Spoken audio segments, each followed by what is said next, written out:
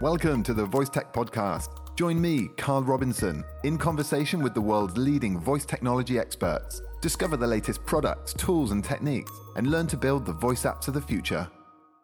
But definitely, I think that these smart speakers are a very intermediate technology. Voice has got way more potential than a smart speaker, a fixed object on the desk.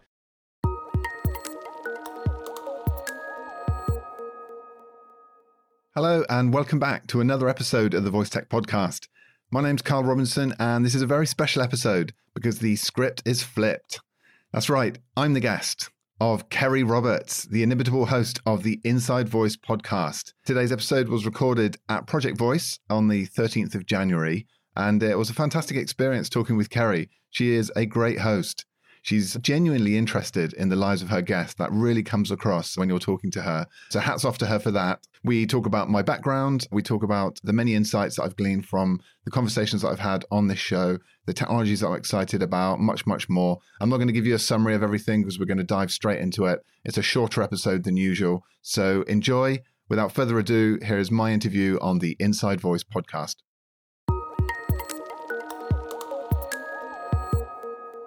This episode is brought to you by Manning Publishing, an independent publisher of a huge range of software development books. At manning.com, you'll find books on all the technologies you need to learn in order to create world-class voice applications.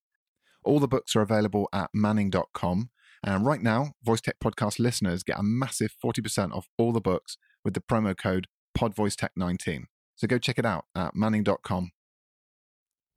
I've got another great event for you to put in your calendars. It's the Voice of Healthcare Summit. That's right, it returns to the Harvard Medical School in Boston, Massachusetts on August the 5th and the 6th. It's a 2-day event presented by Bradley Metrock and the Score Publishing team, so you know this is going to be a first-class event, and the topic could not be more relevant at this time of crisis. Many people are looking for a more hygienic user interface and, of course, are turning to voice for this, not to mention one that's more natural and accessible. So you're definitely going to want to check out the latest trends in voice in healthcare. To grab a ticket, just head over to voicetechpodcast.com/voiceofhealthcare. And if you want to get 30% off the standard ticket price, enter the code VoiceTechCarl at checkout.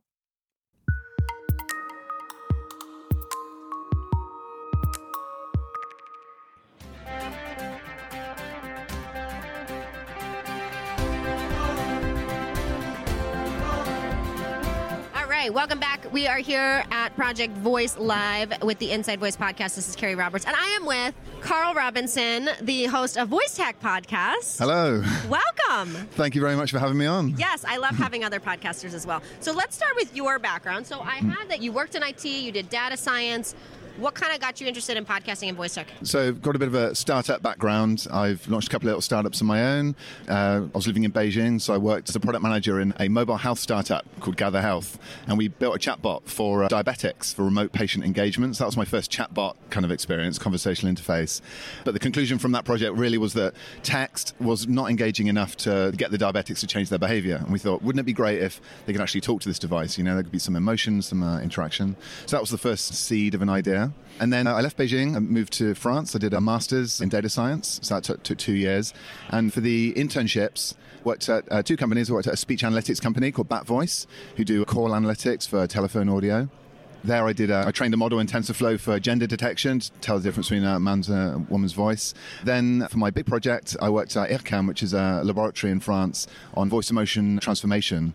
So it's basically adding emotion to the voice. So you trained a model in Keras to make it more smiley or more angry or more surprised, these kind of emotions. Wait, how do you do that? From a development standpoint, you can do that? Yeah. So you basically need what I use as a parallel database of an actress who was speaking the same phrase, which is why it's called a parallel database, in multiple different emotions. So she's acting it, she's saying it neutral, she's saying angry, she's saying the same thing in different emotions. You feed that into the model, it learns the characteristics of each of the emotions, and then you can add in another voice or her voice saying a different phrase which the model hasn't heard before, and it can modify the signal basically.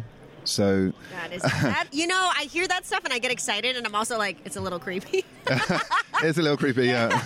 It's That's coming. Yeah. You're like, it's coming. It's here. Yeah. Uh-huh. So that's what really piqued my attention. Of course, that was around the same time that voice interfaces were really gaining in popularity. And I thought, well, this is a great industry to be in. It's a really exciting field. You know, I enjoy working in it. It uses my data science skills, but it's also very human. It involves that kind of interaction. You know, it made me think of my experience working with the chatbot. I thought, well, this is it. This is the tech that really solves that problem. I know it's an impactful technology. It can be used in health. It can be used in all sorts of different fields. So I thought, that's it. Yeah, I'm going to start working in voice. I took a little bit of a detour in that straight after that, I got a job as a data scientist, but unfortunately they didn't have any work on voice. So I worked for 6 months in a big company. It was a great experience learning to code, you know, like improving my coding, but I was pretty frustrated that I wasn't working with voice. So I left there. Meanwhile, the podcast was really taking off. Listen numbers were going up. Engagement was great. So I thought, well, you know, this is a great way for me to stay involved in voice and to grow the podcast and then hopefully get involved in some more IT projects and code some ideas of my own at a later date. So that's really the plan at the moment, and things are going pretty well. Yeah. So how long have you had the podcast for? I launched it April 2018, part-time, while I was doing my master's, doing it in the evenings, weekends, kind of tiring. I was releasing one episode every 2 weeks. Then later in the year, I sort of launched the newsletter as a way to promote the podcast. Newsletter started doing really well. And then over the last, I don't know when it was, maybe 5 or 6 months ago, I switched to weekly. Once I quit my full-time job, I had enough bandwidth to do a weekly episode, which really is a lot of work, as you well know. Yeah. I have my own. I do this one, another way it is. Yeah, I see you're prolific. Yeah, you've got high output. So it is a lot of work. The editing and the release is more work than the actual preparation and recording, as you know. But it's been great because it's a weekly thing. People can develop a habit around it. You get to speak to a lot more guests as well. I've got 10 episodes in my pocket that I'm struggling to release. I've got another 30 people in the queue waiting to record.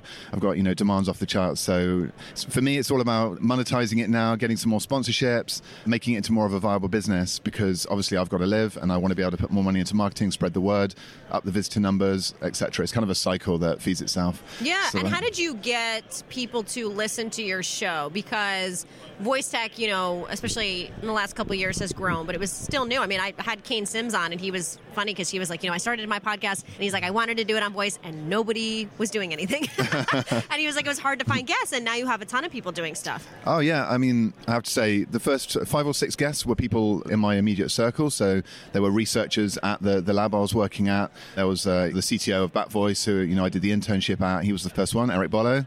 But then after that, after about 6 or 7 episodes, I just had people coming to me. I think one of the secrets is to focus on quality. Like, you've got to have good audio quality so it's not difficult to listen to. You've got to spend some time on editing it so it's not a pain. It doesn't drag on.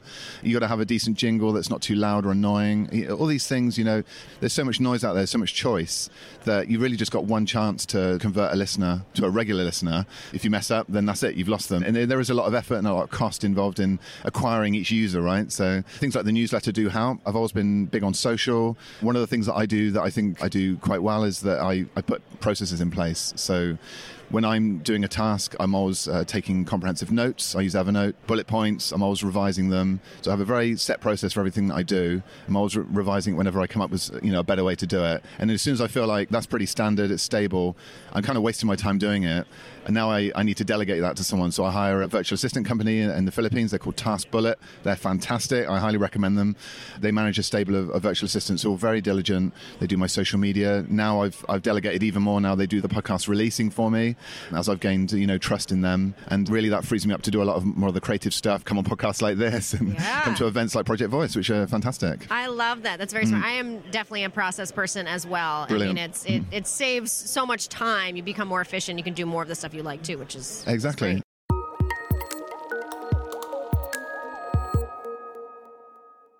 Voice Chops Tuesday is a weekly newsletter that helps you build better voice apps. Whether you're looking for research chops, dev chops, or design chops, there's something in there for everyone. Just go to voicetechpodcast.com/newsletter and look forward to your Tuesdays.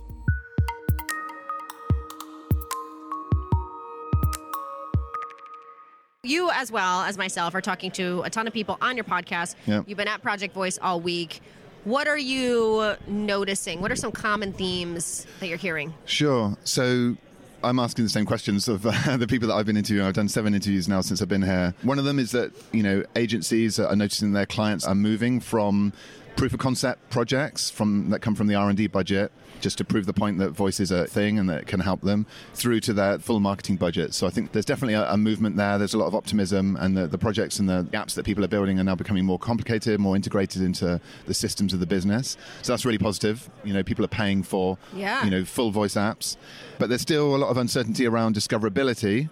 So clearly the app model that people have transplanted from mobile into voice isn't working as well as people hope. There isn't a great app store. So that's still a bit of an open question, and people have got different ways of tackling it, I think. I mean, there's the Bixby model and these component marketplaces that are envisioning a future that isn't individual apps. They're more components that you can revenue from, developers can earn revenue from, by having them integrated into a larger experience that isn't direct invocations to these apps. I think that's really exciting. That could be one way that voice is improved. Another way is all these cross-skill promotions, or being able to invoke some functionality from one skill to another. But definitely I think that these smart speakers are a very intermediate technology. Voice has got way more potential than a smart speaker, a fixed object on the desk. We can talk about some of the predictions for 2020. I mean, you're hearing from the hearable space. I think, what Exactly. I get excited about is every person I've talked to, there's so many niches.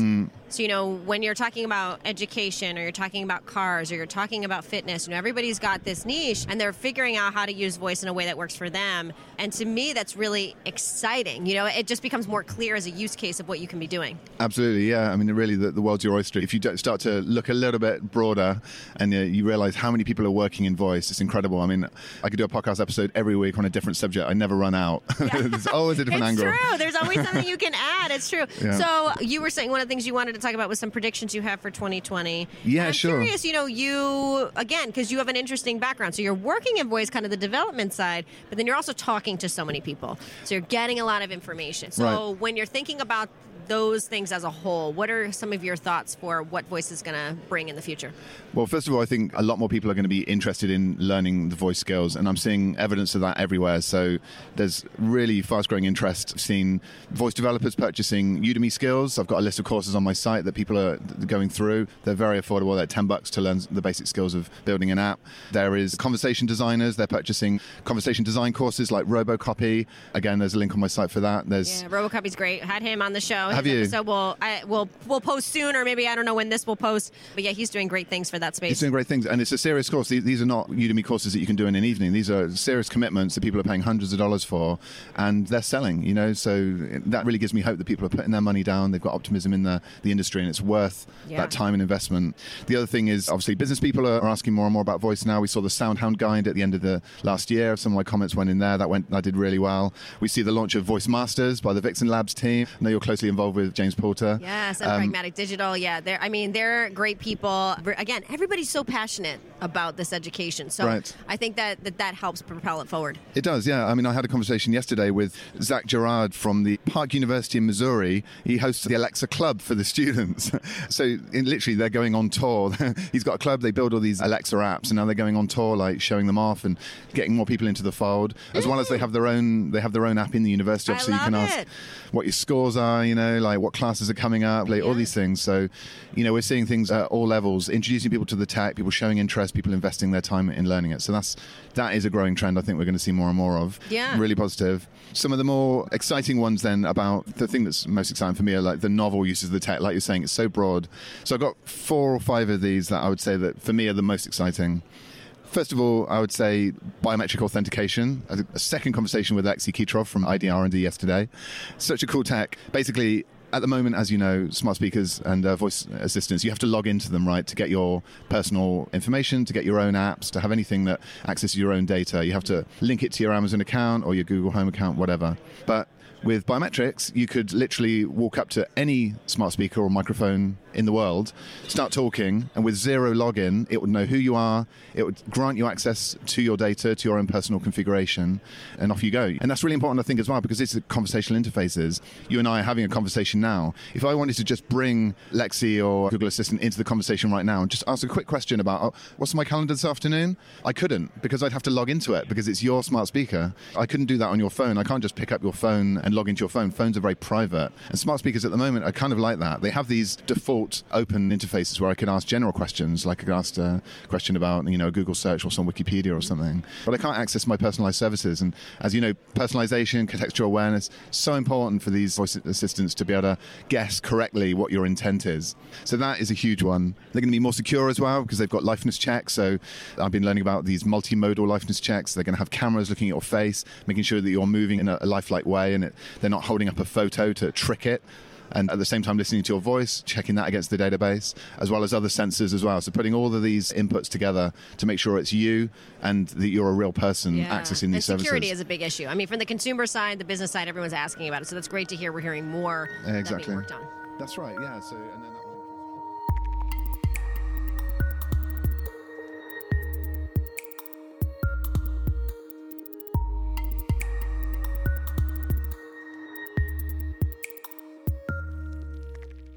I'm afraid that's the end of this episode's free preview. That's right, full episodes of the Voice Tech podcast are only available for a limited period of time after their release. The full 1-hour episode is available to Voice Tech Pro subscribers, along with all the other episodes we've produced. Go to voicetechpodcast.com/pro, where for just a few dollars a month, you can become a Voice Tech Pro and receive a range of exclusive benefits. Voice Tech Pros get more content each month. You unlock access to the entire catalogue of full-length episodes, including this episode. You can enjoy extra content, such as exclusive interviews just for Voice Tech Pro subscribers, plus bonus questions in the main interviews. And you also get to hear episodes sooner than everyone else, weeks ahead of their public release, in fact. Voice Tech Pros also get high-quality episodes with no ads and studio-quality sound, and a chance to support the show, and ensure we keep on producing more great episodes like this one. So please go to voicetechpodcast.com/pro and become a Voice Tech Pro today.